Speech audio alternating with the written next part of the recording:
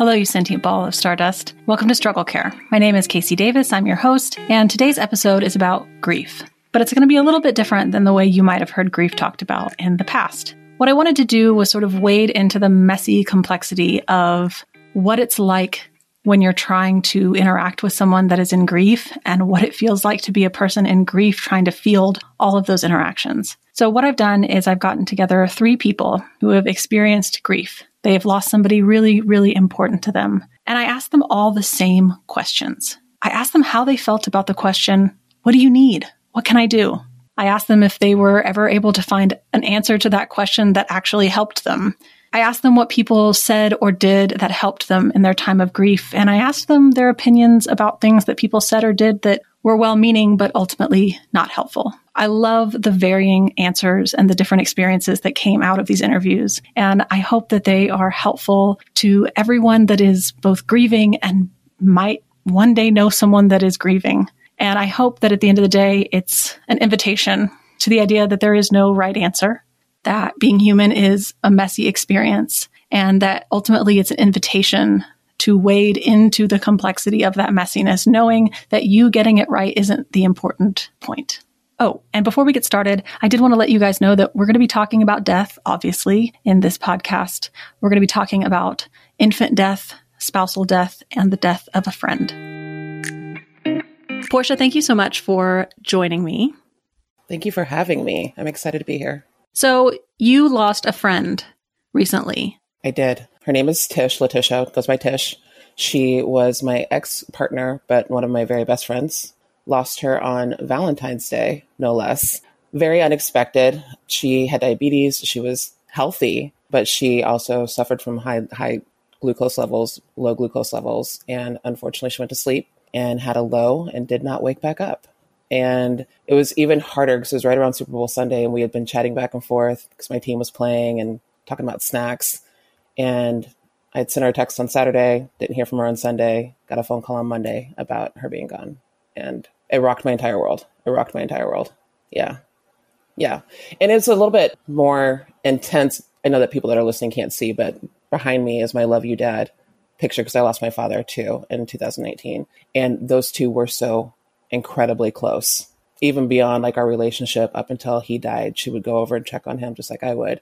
So it was like loss on top of loss and all kind of united and congealed. And so, yeah. Yeah, I will say one of the things I feel like we don't talk about enough when we lose someone is that like there's like a real tangible value to someone who has borne witness to your life. I was with a girlfriend that drove in 9 hours just to go to a concert with me. And we're driving home, and this concert was like one we listened to when we were teenagers, when we both had addictions, and like we've just gone through everything together. And as I'm driving and I was thinking back as to the person I was and kind of looking back at her with compassion, even though she was kind of a fuck up, and thinking like this person sitting next to me was witness to that person. And in a really tangible way, like she reminds me that person was real and that person was worth loving, and she keeps that person alive. And she was a witness. Like everyone in my life, I can tell them about it and they can know about it, but like she bore witness to that. Mm-hmm. Mm-hmm. And that's like such a huge thing we lose when we lose someone. Yeah, absolutely. I mean, Tish had lost her father too. And so when we were together is when my dad got sick. And my dad got sick and we lost him 3 days shy of a year of his diagnosis. So it was really, really fast. So kind of when you say like bearing witness, she knew like my relationship with my father, and she knew how hard of a loss it was. And it was something that I was able to kind of hold close, where I didn't have to explain those feelings of missing him. And so losing her ties it all together, so yeah. So I'm sure like everyone else, you heard the question, what do you need? What can I do for you? And that's kind of what I've been asking everybody. Like, what is your feelings, kind of emotional reaction, or your experience with that question? I never know what to say, because how do you know what you need? Like, grief is so bizarre. Even when you've experienced it, even when you've had it happen multiple times, every time is like the first time. So knowing what I need, Chicago's being Chicago behind me, it doesn't make any sense. So I generally just look at somebody and say, I have no idea. Recognize that I'm going to have moments where I am enraged, or I am full of sadness to where I can't move. Or sometimes I'll just need to tell you a story. You have to listen to it and just let me kind of speak through it. So I don't know. I mean, honestly, I just ask for people to just let me be and not expect too much from me. And does that for you mean leave you alone? Or does that mean act normal? Or does that mean just be normal, but don't expect my normal self? Yeah, it's kind of like, it's be normal. Be normal, because I don't do well with a lot of checking in on me. That doesn't, because then I feel like I have to respond. And I know that I don't have to, like my mind says you don't have to respond, but then my head's like, oh, but I have to answer. So just kind of act like everything is normal. But when I reach out to you, be there. And that was a struggle to kind of actually have that expectation, I guess, to have somebody expect or have me expect somebody to be there for me when I don't know when that's going to be. And then even when being there for me, does that mean just listening to me? Does that mean giving me a meal? Does that mean coming and sitting with me? So it's really just kind of, just acting normal and waiting for whatever is going to pop up in that moment of, this is what I need. I'm broken right now. Come sit with me. Or enraged right now. Come sit with me. Or I'm hungry and I can't eat right now. Come sit with me and feed me. So I guess like an on-call support system. Yeah. And it's been interesting to hear the different responses to that, because there are people that are like, I hate that question now because it was just so often and I didn't know. But then there were people that have said, I never knew what to say, but every time someone said it, I felt like they loved me. Like I appreciated that people kept saying it. There are people that said, I hated that people would just show up and do things. I needed space. And there are people who have said, I'm so glad someone just sent groceries to the door because I wouldn't have known what to do. And so it's like everyone is so different. And one of the things that I did sort of figure out to do with a friend that lost someone was when I had reached out to her, I finally like had the wherewithal to say to her at the end of the conversation, do you want me to give you some space or would you like me to check in again soon? Yes. And I was like, I don't know why it never occurred to me to ask, because I'm always thinking that like, I don't know what to do to be helpful. I don't do too much. I want to do too little. But I don't think it occurs to us to just ask someone, like, how would they like us to proceed? You know, as humans, especially when we care about somebody and we love somebody, it's instinctual for us to want to fix them or fix the situation. And a question that I ask a lot when I'm helping other people or dealing with other people, even not in loss, is what do you need right now? Do you need somebody to fix something or do you just need somebody to listen? And that's very much the same question. Do you want me to keep checking up on you or do you want me randomly to check up? But asking another person, what does that look like? And you made a good point. Like somebody said that people would just show up and that's annoying. And that absolutely is. But then sending groceries is different. That is something where somebody does not have to be prepared to have face-to-face contact or try to communicate, but they're still having needs met. And I think that's a very intentional way of kind of taking care of people with also honoring the space that might be needed. Yeah, it's so tricky. I keep saying that, but you just don't know. You don't know until you're in it. And then when you're in it, that can also change. The question, what do you need, is a very loving question. And it's also a very confusing question. And it can be so overwhelming because then you start thinking about, what do I need? And that can send you right back into another grief spiral. Yeah. You can never lose by being literal. Like, I think a lot of listeners might struggle with social interaction in general, or have a difficult time with social interactions that don't have kind of set rules. And this is kind of one of them where it's like, okay, there are some things I'm supposed to do, but maybe everybody's different. And it's like, I don't want to mess up, but I don't want to do this. And I think one of the things that I think is really interesting is like, I primarily started listening to your TikTok for your anti-racism work. And one of the parallels that I've been thinking about while doing the interviews for this episode is this idea of, I'm so afraid to get it wrong that I don't engage at all.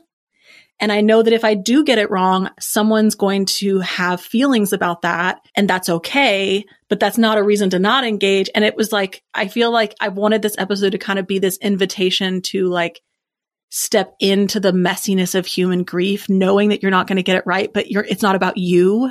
Mm-hmm. Like, it's okay. It's not about you. You might piss your friend off, but like, okay, you'll be fine. Right? Right. That's a beautiful parallel because you can't take on the feelings of somebody else when somebody else is grieving. So if the person that you're trying to reach out to and the person that you're trying to help is like, fuck you, I don't need you right now, that is not a personal affront. That is somebody that is just feeling a lot at that moment, and they cannot thinking about somebody else's feelings while they're trying to navigate this grief, because grief can be so crippling. It can be so just polarizing. And sometimes we snap back. Sometimes we just shut down, and it's not anything personal, but it's also beautiful for people to keep trying because you're going to get it right at some point. It is like the most loving thing because it's like, I'm going to take that risk. I'll be the one willing to fail. because I know that you're in such a difficult spot. You're in such a human spot. You're like, I will take that risk on myself. I'll be willing to be the one that overstepped or understepped or said the wrong thing. Like, not that, and I do want to listen. I don't want to just keep saying the wrong thing, after someone says, hey, that's not helping. But yeah. So was there anything for you? Like, did you ever come up with an answer to that? You kind of mentioned saying like, hey, just be there for me. But did you ever come up with an answer that felt like was helpful to you and to others? I would say after I said I'm not sure to one person, if that same person asked me again, my best answer is like, don't ask me. Please don't ask me. I will let you know. I don't want to be asked that question by the same person multiple times, because my instinct is to say I don't know. And I'm not going to know by the next time you ask me. And if I do know, then I'm going to let you know.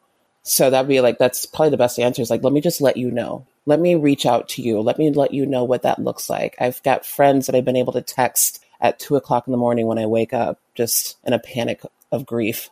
And they just listen. They might not even read it till the next day. And the next day they might come back. So you've got that off your chest. Did you need anything else from me? And I think that follow-up question is like, did you need anything else from me? I just got myself to an answer. It's a beautiful thing. I don't know what I need, but if I tell you what I need, and you followed up with, what else? Is there anything else that you need? Is there anything else that I can do for you? Because I've already given you one answer. You've done something for me. Don't keep asking what I need, but let me have the space to tell you. If I need something else, I will let you know.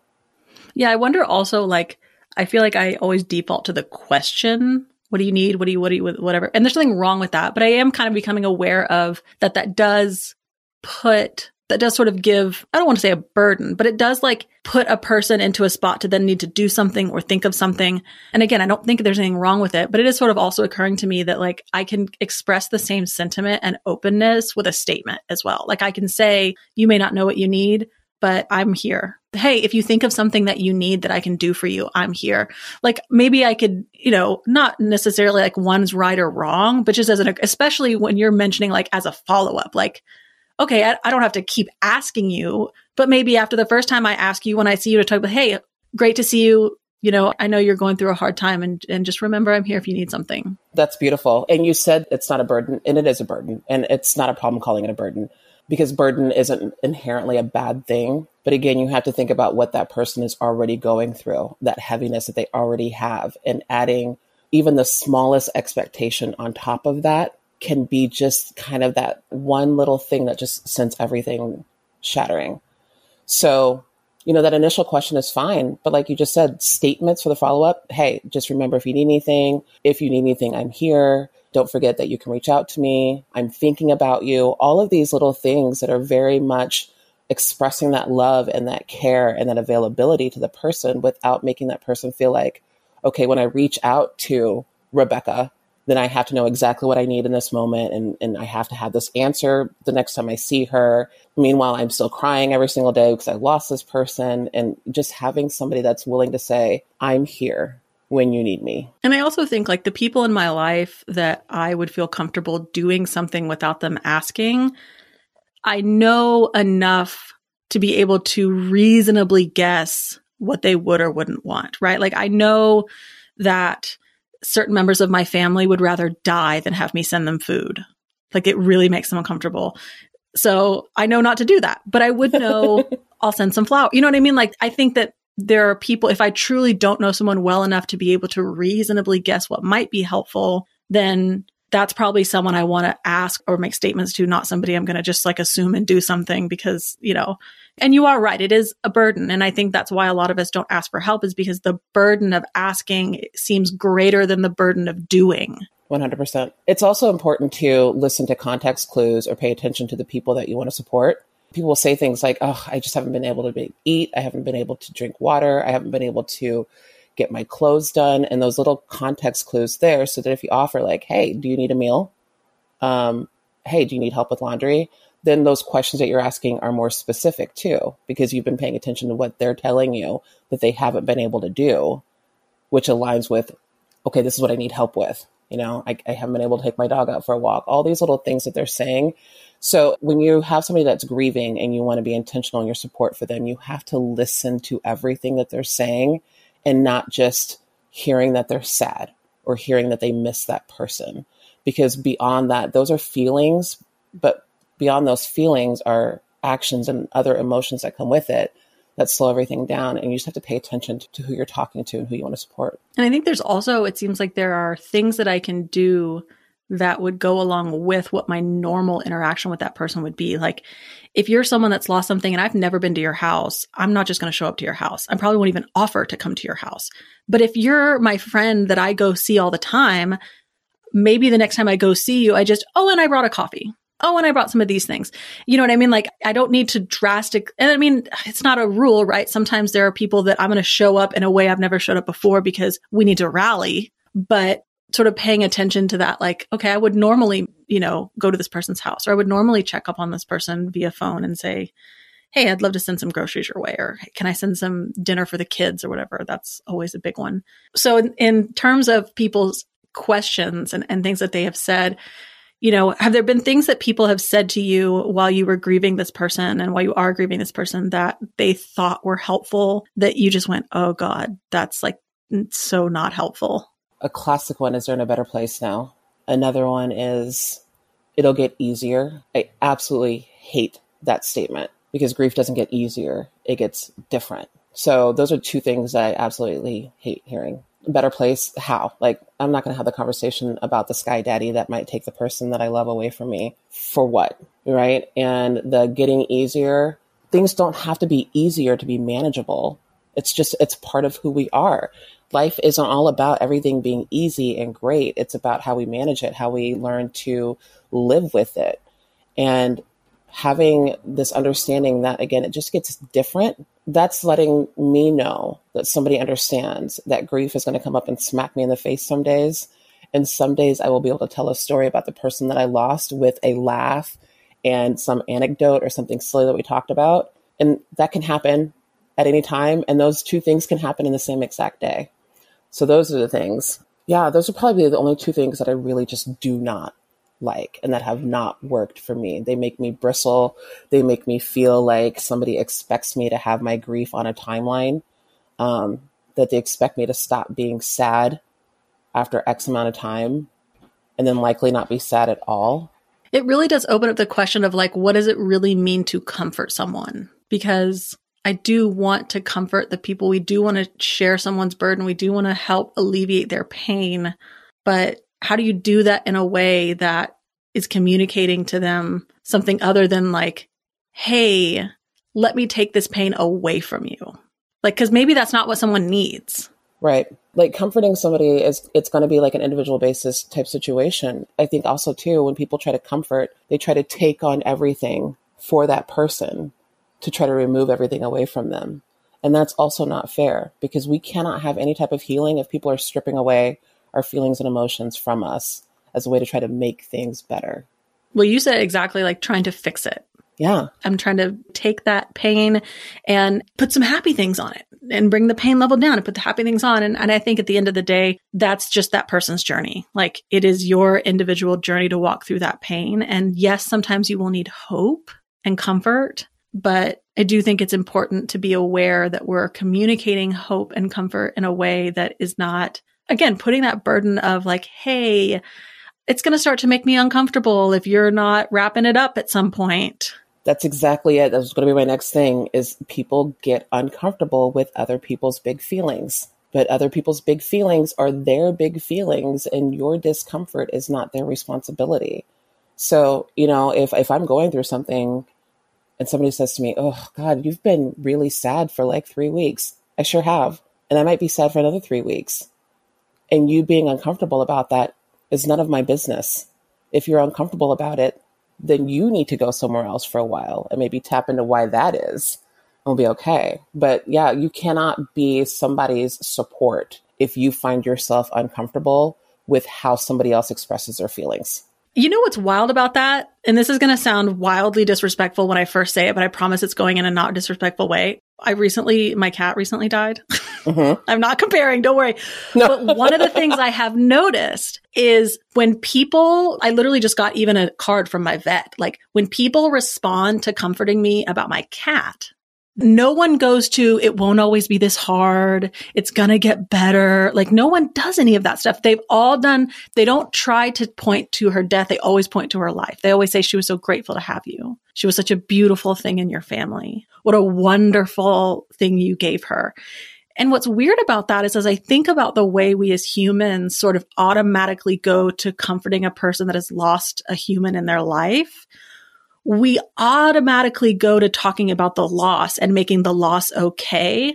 And I'm just in this moment wondering if like maybe we have it better. Maybe we're like better equipped at handling animal deaths because like, wouldn't that be a more comforting thing for me to, because it doesn't fix it. And it might actually be painful to hear that, but it's me joining you in that moment of, it sounds like y'all had a beautiful relationship. Yes. I can fully say that if somebody's going to talk to me about Tish or my dad, like my most recent loss, talk to me about when they were alive. That gives me something to remember that's joyful. That brings me like something to smile about. But if you're going to help me through my grief and you want to talk about, oh my God, he was just so sick at the end and it's a good thing that he's not suffering anymore. That's not a good feeling because now I'm just thinking about him being sick and I'm thinking about him being gone.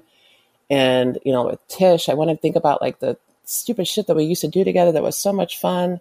Not about the fact that, oh my God, now she's gone. I'm aware that she's gone. Like that's something that I'm smacked with every day that I wake up. So if we're going to talk about this person that somebody lost, try and bring some joy back to it. Don't pile onto the grief that's already there, you know? Mm-hmm. Well, and it just kind of, it made me really zone in on what you were saying about, I think we are less uncomfortable when it comes to like an animal death. So we don't feel the need to like fix it immediately, but we are as humans so uncomfortable in the face of someone else's big grief about a loved one that is a human that they've lost.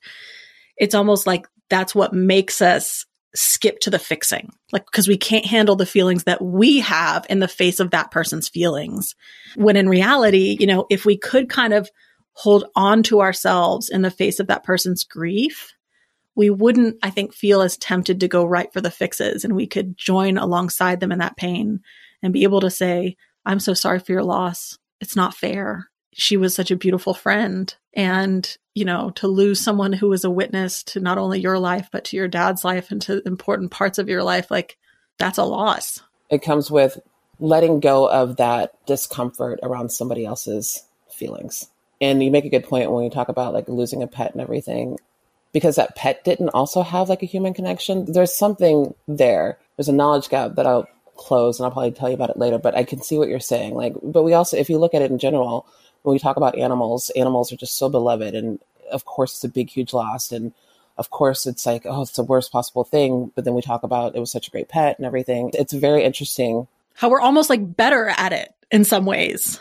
Yes. And I'm trying to make the connection. And it's not going to be because the animal didn't have human emotions. That's really the only difference that immediately is coming to my mind. I'm going to think about that one.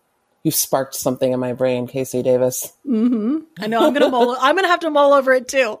Well, this has been really wonderful. And I really appreciate you making the time. And thank you. I think it's going to be a great end cap on this conversation about grief. Yeah, it is. Grief is something that we cannot avoid. It's where love has no place to go. So if you think about it that way, it's a cheesy little statement, but it's true because I think people think that grief means an absence of love. And that is the exact opposite truth. Grief is love with just no place to go.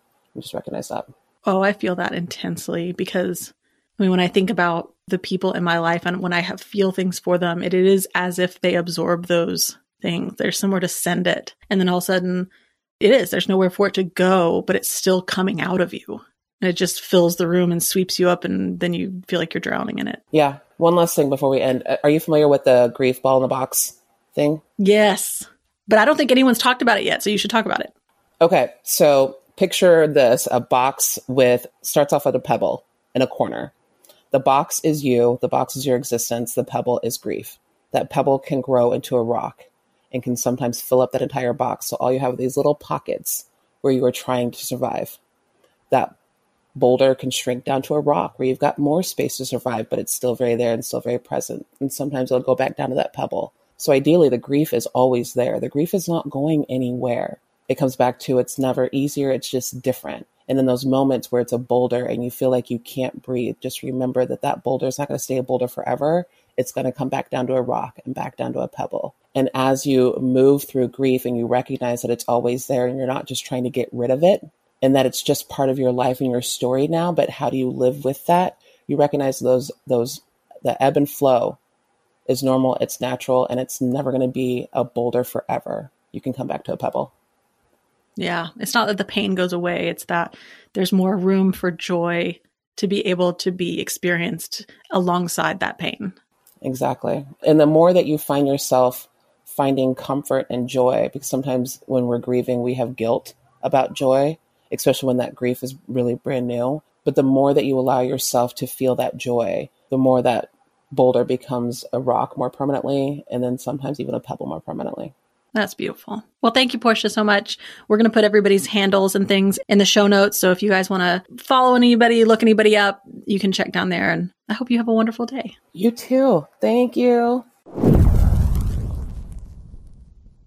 I'm someone who happens to believe that the chore of feeding myself is one of the most annoying care tasks. And that's why I really like Factor. And when I say I really like Factor, I mean they shipped me some food and told me to eat it and make an ad. And I not only did that, but then I went back and spent my own money and bought more of them. And I can't wait till the box gets here. That's because Factor really does make eating easier. And this was on the heels of a doctor's appointment where I got very strict instructions to give my body better nutrients. So wherever tomorrow takes you, be ready with pre-prepared, chef-crafted, and dietitian-approved meals delivered right to your door. And they actually do taste good. You'll get over 35 different options a week to choose from. And even I, a very picky eater, always can find something that I like. I love that they are 2-minute meals. You can fuel up fast with Factor's restaurant quality meals that are ready to heat and eat whenever you are. They all take 2 minutes in the microwave. Snacks, smoothies, breakfast, dinner. You can discover a wide variety of easy options. Sign up and save now. We've done the math. Factor is actually less expensive than takeout, and every meal is a dietitian approved to be nutritious and delicious. My own dietitian was stoked when I told her that I had made this decision. Factor is the perfect solution if you're looking for fast, upscale options done easily. So head over to factormeals.com/struggle50 and use code struggle50 to get 50% off your first box and 2 free wellness shots per box while the subscription is active. That's code struggle50 at factormeals.com/struggle50.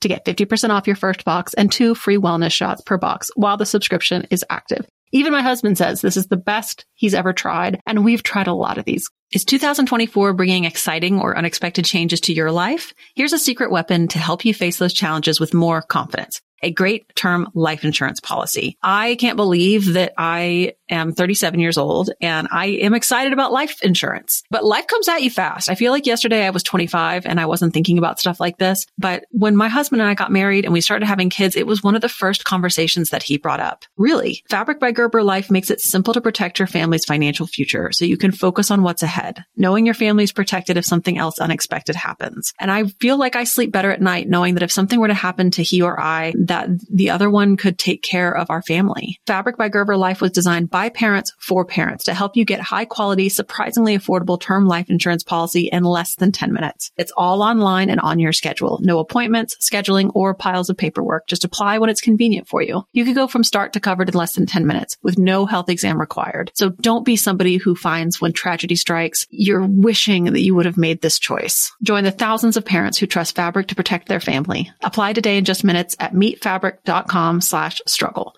That's meetfabric.com/struggle. MEET fabric.com/struggle. Policies issued by Western Southern Life Insurance Company. Not available in certain states. Prices subject to underwriting and health questions.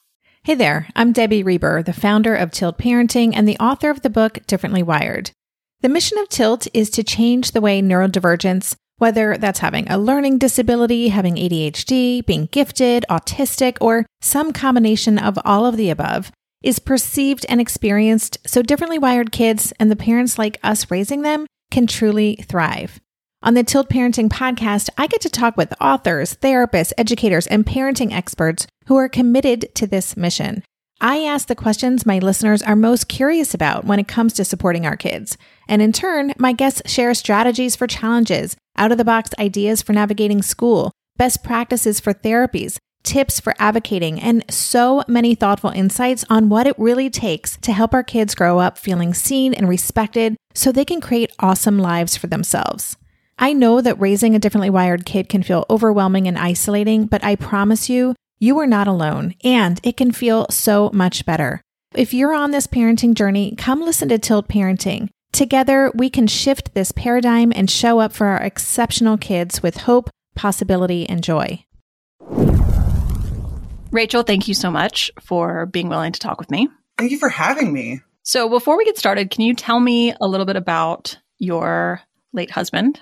Yes. So my late husband's name was James, but we all called him Jim. And this little anecdote kind of sums him up as a human. When he was a kid, he went to a Catholic school. So there were a lot of Jameses in his class, like a lot. And so there was James, and there was James M, and there was James S, and there was Jim, and there was Jimmy. And so he really got sick of always writing James M on his paper. So instead, he made his nickname Jim, Jimb, because it's spelled like limb, where the B is silent. And that stuck. Like, that was his name on his office door as an adult.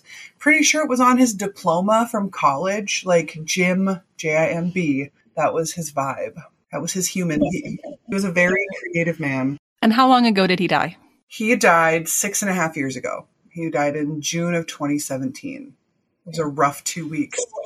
Oh, really? He died, and then 5 days later was Father's Day. Then it was my birthday, and then a week after that was his birthday. Jeez. So it was like the worst 2 weeks ever. Okay, so I'm asking everybody these same 3 questions. And the first one is, if you're thinking back to that time period of grief, how do you feel about the question, what do you need? Or its sister question, so what can I do? I understand the drive for that question. I understand why people ask it, and I hate it. I hated that question. That question was work. To put it simply, that question was work because it required both my reflection on what I needed. I needed to categorize what it was that I could use help with. It required me to prioritize and assess what I actually could ask of this person, right? Given their proximity to my life, what could I actually demand or ask of this person? And it required me to do a certain amount of self-reflection of what I was ready to accept help with, right? Because I couldn't just say, I want you to come clean my house to most people, because there was, like, on top of the fact that my husband died, I had small children, I was pregnant, I was trying to run a business, I was in school, I had all these things happening. And then there was like already this level of like shame attached to like, I can't do it all. So then asking me, how can I help, required my own self-reflection of like, what am I willing to let people in to see where I'm failing, right? And that is a very personal thing, but I think it's not an uncommon thing. Yeah. So did you ever come up with any answers that were actually helpful to that question? Like a way to actually get help when people asked that? I did, for people who were close enough for me to be honest, right? So I always think of it like, I think of grief and the people in proximity to grief as like ripples on a pond. So like the person at the middle, the rock, the one that causes the ripple, is obviously the person who died. And the first ring is like their very immediate family. So like myself and my children. And the next ring is like my family, his family, you know, our next level of extended family. And then as we go out, right, that proximity dictated how comfortable, it didn't dictate it completely, but it helped dictate how comfortable I felt in being honest with the answer to the question, you know, how can I help, right? Because if you're my sister, I could say like, pick between house, kids, or job, right? My answer was usually, I have jobs, or I have ways you could help me in each of these realms. Pick one, because that helps me then narrow down what I can ask for. And that I felt for me was kind of the most honest and easiest and most helpful response to how can I help? Because if I had realms of where you could help me, then you can pick and I don't have to do all this mental and emotional labor. And then for the people who were not close enough, I could just be like, no, I'm good. We're surviving. We're doing okay. So was there anything that somebody, you know, we sort of established that for you, you know, what can I do wasn't actually like a very helpful thing to say. Was there anything that somebody did or said that you did find helpful in that time period for you? Yeah. I would say the people who, instead of saying, how can I help? The ones who were like, hey, I'm doing this thing. Can I do this for you as well? So like, I'm making a run to Goodwill. Can I bring anything for you? Right. Or like, I'm taking my kids to the park. Can your kids come with? And then honestly, and this is, obviously not an intervention that a lot of people can do, but there was a family that I've known for 20 years who have kids right around the same age as me, right?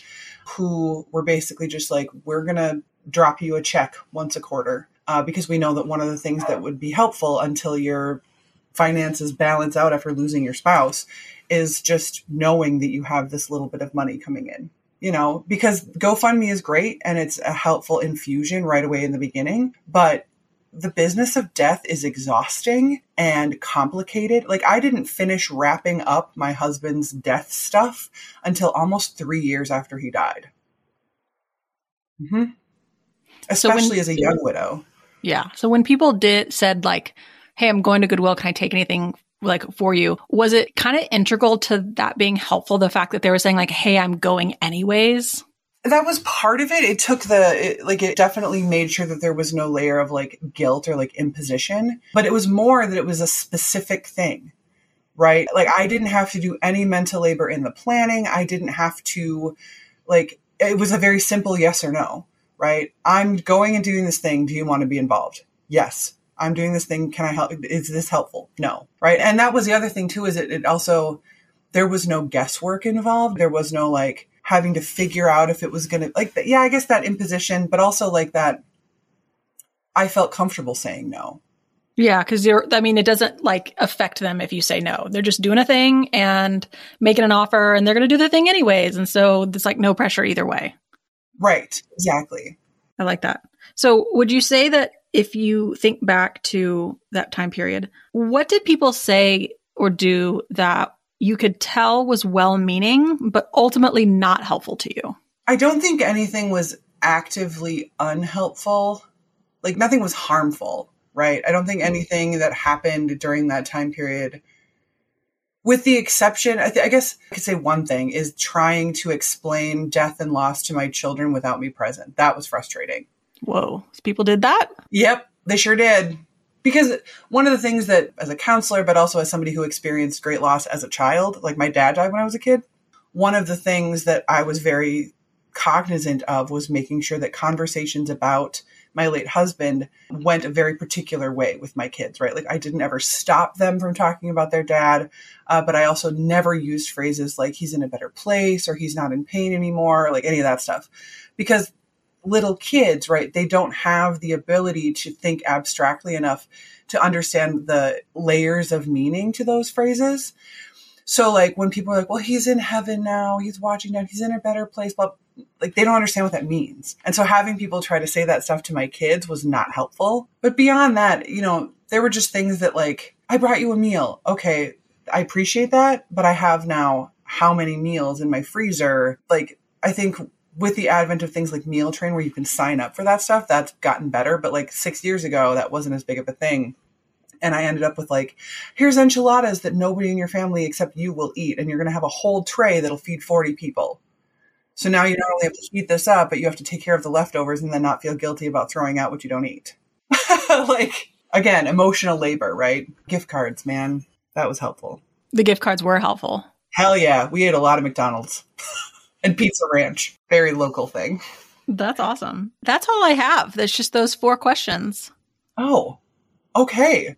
I feel like I hopefully that what I said was not, it's too far out of left field compared to what other people have talked about. No, it was perfect. The whole point of the podcast is not necessarily like to give like universal answers, but like specifically to hear the different answers that everybody has. Because, some will say like, I hated that question. And some will be like, I liked to hear it. It made me feel like people liked me or people cared about me. And then people were like, it's fine. But like, it just made so much more work for me. And other people were like, what's whatever. Right. Like most people agreed that like, it's not that helpful of a question. But then what they did find helpful was very different. And so, but it's interesting, right? Because it's like, well, but if I don't know what they find helpful, but I don't want to ask what they find helpful, but I don't want to, and that's kind of the point, is just to like invite people into the messiness of grief that everyone is different and that ultimately it's not about you, the person asking. So like, it's not this like charge to not screw it up or to ask the perfect question. It's more just an awareness of like, everybody's different and the whole thing is messy and you just got to get in there with them. But I think also what was so consistent was a recognition of like, with your example about the rings in the water, like people having a self-awareness of like, where are they positioned in the rings? Because if you're a coworker, right? Like, giving a gift card is great. You know, if you're my sister, showing up at my house with food is great. My business partners, the day my husband died, we'd actually had a really big falling out the year before. So like we were still working together, but we definitely weren't as close as we had been. And the day my husband died, they both basically dropped everything and drove down to my house. And like one of them cleaned my cat boxes. The other one took my kids to the park. Like they were just like, you know, we've had our ups and downs, but we know we're close enough. We've been in business together for how many years? Like they just stepped in and did stuff. They didn't ask. It was just like, we know what needs to be done. We're going to do it. Sorry. Even though most people say that like, hey, what can I do? Like, isn't really a helpful question. Everyone so far has agreed that saying nothing is like the worst thing you could do. Like, oh, I'm so uncomfortable. I don't want to get it wrong. I don't want to whatever. Right. And it's not even, what's so funny is like, I would honestly urge people, like my 1000% opinion is if you don't feel comfortable, if you're like, I know that asking what can I do isn't helpful, but I have nothing to offer, right? I can't give you money. I can't afford a gift card. I'm not close enough to you to offer to come and clean your house, whatever. Like my proximity to you isn't enough. There is so much helpfulness and healing in just saying like, I'm really sad for you. And I will not forget your partner, because I think especially that first year, right? Everybody remembers, everybody steps in, they think about the big things, right? It's your first Christmas without your partner. It's your first anniversary. It's your first whatever. But then when you get into year 2 and it's not as prescient in people's minds, it's not as fresh, right? Their lives have moved on. If you have that moment of realization, even if you're 4, 5, 6 rings removed and you have that like glimmer, like, oh yeah, I remember when Jim said that thing. Sending a Facebook message, sending a text and being like, hey, I thought about your partner today and it just made me smile. Like that is so unbelievably like healing and helpful. And I don't think people talk about it enough. Like we don't bring it up at all. It always feels like it has to be actionable and it doesn't. Yeah, sometimes. And I think also like thoughts and prayers have been such a phrase, and also like the recognition that like not everybody wants you to talk about like praying for them. And I have found that like it seems underwhelming, but it is so simple to just say to somebody like, I'm thinking about you today. Yep. Like I'm thinking about you so for personally, like on a scale of like, okay, to freaking thank you, right? Thoughts and prayers is okay, great. Like when it gets specific to their actual practices, that gets a little bit more meaningful. So I have a friend who's Buddhist who would tell me like, hey, I'm chanting for you today. Thank you. Right. I appreciate that. Getting to, hey, I'm thinking about you today. They're kind of on the same scale.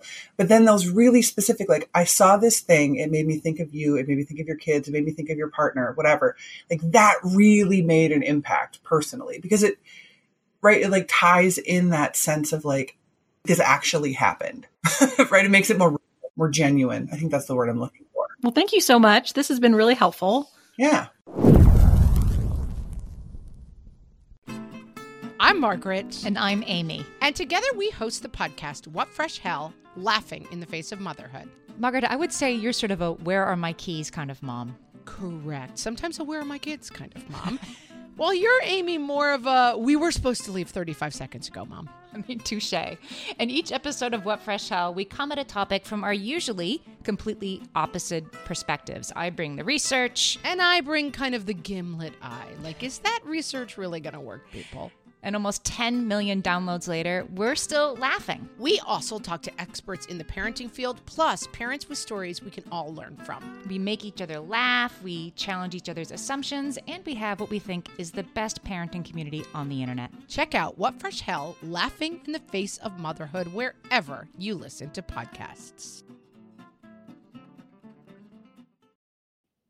Feel like you're the martyr in your family? You're not alone. Hey, this is Joanne. And Bree. And we're from the No Guilt Mom podcast. Bree, we talk to a lot of moms. Yeah, we sure do. And if you're a mom who has a to-do list that is so massive that you get overwhelmed and you shut down, or if you've fallen into the habit of doing everything for everyone and don't know how to change it, we can help you become a no-guilt mom. we're going to take you from family martyr to family model. That's role model, so that you role model the behavior that you want to see out of your kids. You're going to go from being tired and overwhelmed to energized and guilt-free. Every week, you'll get actionable strategies that you can implement right away from the experts that we interview and from us. We also have a whole lot of fun, so check out the No Guilt Mom podcast everywhere you listen to your favorite shows.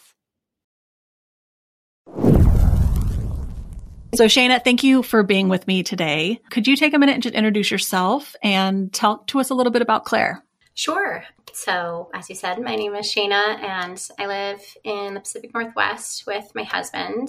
We've had 3 beautiful daughters. My oldest is Lily, my second is Claire, and my youngest is Julianne. And we run a nonprofit called the Claire Bear Foundation, and that actually started because of Claire. 8 years ago, on my 31st birthday, we dropped Claire off at her in-home childcare provider's home like we always did, and I'd taken the day off with my oldest for some one-on-one time before we went and picked Claire up early and celebrated my birthday with family that evening. And about midday, I started to get some phone calls from my mom and then my husband. And as strange as it sounds, if my husband calls me during the workday, I know that something's up because he usually is not available. And I answered, and he asked if I'd talked to my mom. I said I hadn't answered her calls yet. And then he just told me that I needed to get to the hospital right away, that Claire was unresponsive when they woke her up from a nap. It was a Friday afternoon. So then I spent Friday afternoon traffic trying to get to the hospital, got there, and then what I had feared the most had happened. And Claire, they weren't able to save her. And so that morning was the last time I was able to see Claire alive. We later found out that our childcare provider, who we had loved and trusted, she'd watched my older daughter when she was an infant as well, hadn't been transparent with us about where Claire was sleeping. And they had been having her sleep on their adult mattress since she was about 7 months old, despite showing us cribs and the other sleep space she was in. And Claire suffocated. She was 10 and a half months old. It's not something that I would have really thought would have been a risk for her at that age. But unfortunately, she is one of the main reasons that safe sleep recommendations go up through 1 year of age. And so, yeah, now it's been 8 years and we miss her. It's painful. Grief doesn't really go away. It changes over time, but we miss her like crazy. I think it's hard for any mother to wrap their head around that experience. So I appreciate you coming on and telling us about Claire and answering some questions about grief. And I've been interviewing several different people and hearing their different responses to these questions. And the first one really is, how do you feel about the question, what do you need, or what can I do? And so both any kind of emotional reaction you have to that or any kind of narrative that you had around people asking that. I have a different mindset now, of course, than I did when I was very fresh in grief. When questions like that occurred right after Claire died, my initial response inside was, what do you need? I need my daughter back. I need to not be going through this. And so it's really hard. Now I'm able to look back and reflect and know how well-intentioned everyone is with those questions. There's no malice. It's an impossible question because in that state, really the only thing you do need is to not be where you're at. And I don't think I really had answers for people at that point. I know I needed to spend time with Claire's big sister. She was the reason that I was getting out of bed every day. I'm not sure what it would have been like had I not had her there to kind of keep us going. I needed my husband, who was really the only other person that got it. But it's kind of an impossible question, and it's difficult on both ends for those that are close to you and love you and are watching you go through this and want to be able to fix it. And then on the other side where there's absolutely nothing that can fix it. Was there anything that anyone did do at that time or around that time that was genuinely helpful? Absolutely. We had another couple that were very close friends of ours that we spent every weekend with before Claire died, and they just showed up. They 100% just would knock on our door and show up. And because it was them, it was okay. You know, if it was family or them, they're pretty much the only exceptions to that rule. Also, one of my very best friends who was working with me in the classroom I taught in at the time, she and her husband were just amazing. There was one time I remember I was texting her, and we moved shortly after Claire died, about 2 months after. It was just too hard. The child care provider's house was just a few blocks from ours. And so we moved, and I'm packing up Claire's room, and we had you get the diapers on subscription each month. So they arrive, and I'm packing up her room, and I have all these diapers, and I'm taking them out to the back garbage can, and there's no room. Everything was full. And so I was texting my friend about this, and next thing I know, 10 minutes later, her husband shows up, goes into the alley, and swaps my garbage bin with the neighbors down the street in the alley. So I had a fresh one. And it was just this immediate reaction of, in my mind, they said, here's one small thing we can do to help Shayna, so we're going to show up and do it. And little things like that were really helpful. And just showing up and being there, it's this fine line. Because like I said, there are other people. I had someone that I didn't know very well that showed up in front of our house one day, and it's like, I don't feel comfortable with this right now. But those people that you really can let your guard down with, that just show up, even if you say, I'm not in the mood, and they're just there anyways, it really helped. Mm-hmm. And were you able at that time, to even vocalize those things of it would be nice if someone could come do this for me, or it would be nice if somebody would swap my, not laundry, but my trash can? I really wasn't in a place where I needed that. I was fortunate that I had this incredible support system. Just the whole community really rallied around our family. And so I'm very lucky with that. I understand that not everyone has that. And so with that, I have very close people in my life that were able to kind of keep 2 steps ahead of me. But I was not in a place where I was really able to articulate that. One of the things that my doctor said when I went in, I think 3 days after Claire died, and was basically like, I know I'm going to need to be on antidepressants. Can we just start me now? Can we take care of all this stuff? Sedate me. Yeah, basically.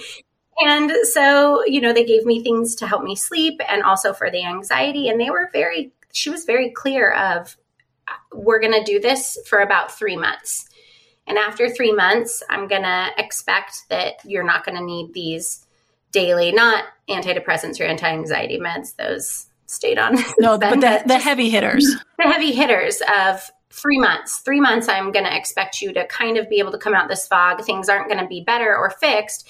And man, was she right that about those 3 months mark, I was able to kind of start functioning more, and then transition into being able to articulate my needs without either complete sadness or complete rage, which had been the case probably the month after Claire died. So you mentioned the person that showed up that wasn't very close to you.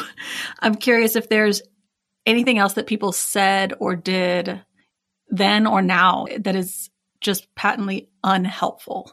Any comments, and I know you know this about me, any comments about religion, very unhelpful. Any comments about closure, any comments about Claire being in a better place. I will firmly believe that there is no better place for her to be right now than with us. She's not in a better place. And those were really unhelpful. And people who don't know the person well who's going through this loss, I felt like Claire's death was a tabloid story almost. People just kind of coming out of the woodwork and messaging me and asking me for very specific details about Claire's death. Again, now I'm 8 years out and I can be more reflective, and I understand that they were probably coming to place from fear. We were at the age where a lot of us had infants, and I'm sure they wanted to know what happened so that it didn't happen to them. At the time, I felt like it was a complete violation of Claire's privacy. I didn't talk about how Claire died or her death for a good year and a half after she died, because I just felt like this is the one last thing I can do for her. I can protect her privacy and be respectful of that. And now I understand that by sharing her story, I can help her memory go on and hopefully help other people from not having to go through what we've gone through. But at the time, it was very fresh. And I remember thinking that was just such a violation of my privacy and her privacy. Yeah, I think one of the things that happens, especially when a child dies and with other mothers, is there's this, at least I find this with myself, like if I'm reading an article about a child death, there's something in me that wants to find a factor in that was controllable so that it relieves my anxiety. Well, okay, well, I'm not going to go on a cruise. So, right. Or like, oh, I don't beat my kids, so I don't have to, okay. And it always seems to me like that's what's behind some of those really invasive questions, which is like, I'm having so much anxiety hearing about your daughter. And it's really unfair because it's in effect someone saying, I need you in your moment of loss. I need you to fix my anxiety. Yeah, absolutely. At the time, I really struggled to understand that point. And some of the people that reached out were just, I remember sitting with my mom. I was buying shoes for the funeral, and we ran into, my mom and I both worked in the local school district at the time, and she was a high school administrator. We ran into another administrator, sat down with us in the shoe section at Nordstrom and said, so any news on all that baby stuff? And and my mom got really quiet and I got really quiet. And so I did have some of those, but the vast majority were my peer group wondering how they could prevent this, I'm assuming. And I'm thinking of you talking about like not wanting religious comments. And I assume is that partially because you're not religious yourself? Yeah, not religious myself. We're very culturally Jewish. I'm very proud of being Jewish. We're not incredibly religious. And I remember I got into therapy almost immediately. I still see the same therapist. And I remember being really upset talking to her one day, almost wishing that I believed the way that other people believed, wishing that I actually thought that she was in a better place or that someone had called her home. And my therapist was really clear with me of that's not always sustainable. So the fact that I was going through it and trying to do the hard work up front could potentially delay, that there can be a lot of layers of confusion and anger when you are inserting religion. And she knows that I'm not very religious. So it could be that she was just trying to make me feel better about that. But it really did. Anytime someone would say something like that, I wanted to scream back, like, how could you possibly think that she's in a place better than with me and her dad and her sister? I would consider myself a religious person, but I think I would still feel the same way that you do, because it's like someone forcing closure on you. It's like they're uncomfortable with your grief and they want to fix it. And I know people think they're helping, but the thing that I can't help but notice that all those things have in common is like, you don't have to be sad about this. Here's why.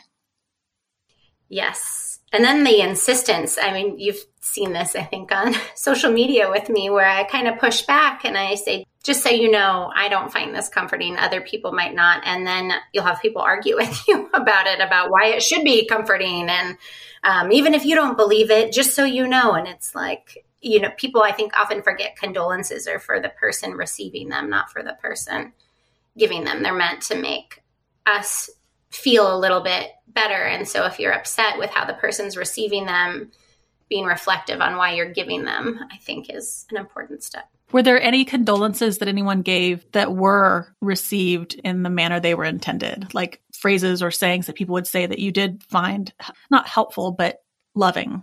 Absolutely. And people still will tell me to this day just that they're sorry, which goes a long way, and how unfair they think it is. And that really just hits home because it is unfair. So I just had my birthday a couple weeks ago, which again was the 8th anniversary of her death, and people texting me saying that they think of Claire all the time and that they still can't believe how unfair this all is. And that means a lot. In Judaism, there's a phrase, may her memory be a blessing. And that always is really powerful to me. While I'm not a religious person, one thing I do like about Judaism is the thought that your memory lives on by being remembered. So we aren't allowed to name our children after people that are living. We have to name them after people who have already passed as a way to keep their memory alive. And that I find a lot of comfort in. It goes along with that phrase, may her memory be a blessing. And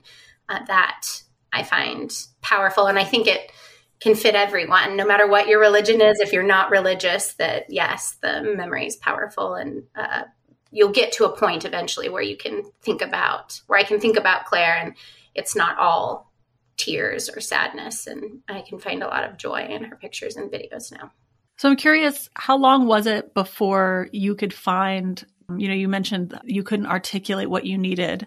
For you personally, how long was it before you could articulate an answer to that question, what do you need, that was actually helpful? I would say it probably took a lot of therapy and a good year to be able to do that. And a lot of that process was learning about boundaries, and that I can't control what anyone else is going to say to me or what they're going to do. At the time, I couldn't control what was going on with the police department or any of that, but I could build boundaries around myself and my daughter Lily to protect us. And with those boundaries came articulating not just what I needed, but also what I did not need, what I didn't have the emotional capacity for, and being really aware of that. Just processing what you said. I can't tell you how much I'm grateful for you coming on here and sharing Claire with us and answering those questions and being willing to kind of revisit that time to share what that was like with you. And I hope that it's helpful to the people that are listening. One of the things that is my hope with this episode is that as we listen to people talk about how they felt about that question, which is kind of like our go-to question, you'll hear people say, I hated it. And then people say, I loved it. And then people say, I wish they would have just done it and left me alone. And then people say, I'm glad that they did it without asking. And I think what is so beautiful about that is it really illustrates like there is no one right answer. Yeah. And like, I think as a person who, wants to know how to help someone when they're in grief, we can become so afraid of getting it wrong that we just don't do anything. And what's been beautiful in listening to everyone is to hear about the people that showed up for you that worried less about like kind of getting it perfect and more about just trying to show up, but also trying to listen when you were able to articulate, I need more space or I need you to come closer. And so, it's quite a different thing to kind of just enter into the messiness with someone. Absolutely. And like you said, it's so individualized and everyone grieves. My husband and I grieve completely differently. And for us, that ended up being a good thing. I think if we were both going through the same thing at the same time, I'm not sure how we would have stayed afloat. But it's hard, and I'm forever thankful for my friends. I also, as strange as this sounds, I liked the anonymity of some of these online grief groups, like on Facebook. I read a blog from my now friend Lexi that she'd written, and it's entitled To the Grieving Mama. And I remember reading it about a week and a half after Claire died, and I was just like, she's speaking to me. So I commented on it. She emailed me and said, hey, I have this small private group on Facebook. Would you like me to add you? And there were about 15 of us, and my goodness, if these other women didn't pull me through grief over these last 8 years, and really helpful seeing people that were just like me, that were married and functioning, because I'd gone to some in-person grief groups. And I remember leaving, talking to my mom, and a lot of them had lost adult children. And which is just as horrific, but it's a different sort of loss. And just seeing them 4 years after the fact, still feeling like I was 3 weeks after the fact, and calling my mom crying afterwards and saying, is this is this my future? Am I never going to be happy again? And so those online support groups where I could choose when I wanted to access them and when I didn't, when I had the ability emotionally to kind of dive into that, they are still people in my life that I will never, ever forget. And I'm so thankful for. My husband and I have met a bunch of them in person now, and it's just, they were definitely a blessing. Is there anything that you would like to tell us about the Claire Bear Foundation? What do you guys do, and how can people give if they feel so led to? Absolutely. After Claire died, we had a wrongful death lawsuit. And then at the end of it, there's nothing that feels good about getting a check in the mail as a result of a wrongful death lawsuit. For us, it was more about justice that we weren't able to get through the justice system. And we were really at a loss of what to do. We do feel like at the hospital that night when they tried to resuscitate Claire, we were fortunate that the doctor working on her was also the director of the entire emergency department. And he was so kind and so compassionate. He met with me multiple times after Claire's death to just go step by step again through what happened that night. And so we donated the money to that hospital at the direction that it should go, wherever Dr. Walkley felt that it should go. And so they created a Claire Rayfield training room, and it's a high-tech CPR trauma response training room, almost like what you'd see on Grey's Anatomy, where they're working on a child-size thing and you get in-the-moment feedback and someone behind can kind of control what's going on. And it felt really good to be able to do that. And so that kind of started the Claire Bear Foundation. And now we provide safe sleep spaces and sleep-related items, so sleep sacks, pacifiers, swaddles, portable cribs, to any family that has a financial need in the United States. We do a lot of education and advocacy. I'm on a new committee with the American Academy of Pediatrics. I'm on the sudden infant death prevention panel with our local county health department. I sit on the boards for ASTM standards, where we set the federally regulated safety standard for infant products. And then related to grief, one thing that people don't think about, and it sounds almost tawdry to talk about, is that losing someone is very expensive. The costs that go into burying someone and the hospital bills you might get afterwards, it's not something that you think of ahead of time, especially if you just have young children. So we do provide financial support for families that have lost a child of any age. That's really beautiful. Well, thank you. And I hope you, I was just going to say, thank you for giving me such a nice space on here to talk about Claire, and just thank you for being you, because you've been so supportive and kind to me for the last couple of years, and it's meant quite a bit.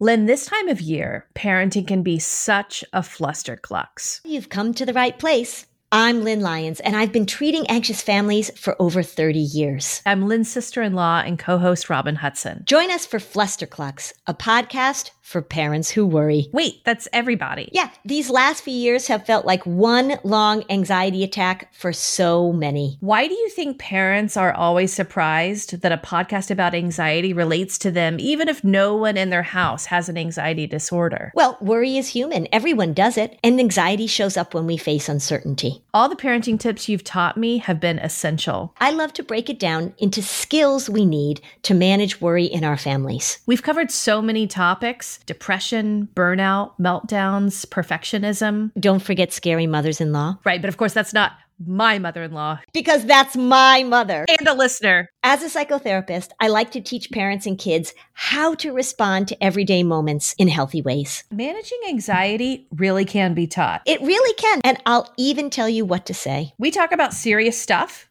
but without being too serious. Anxiety wants everything serious. Anxiety doesn't stand a chance when we're laughing, even about the tough stuff.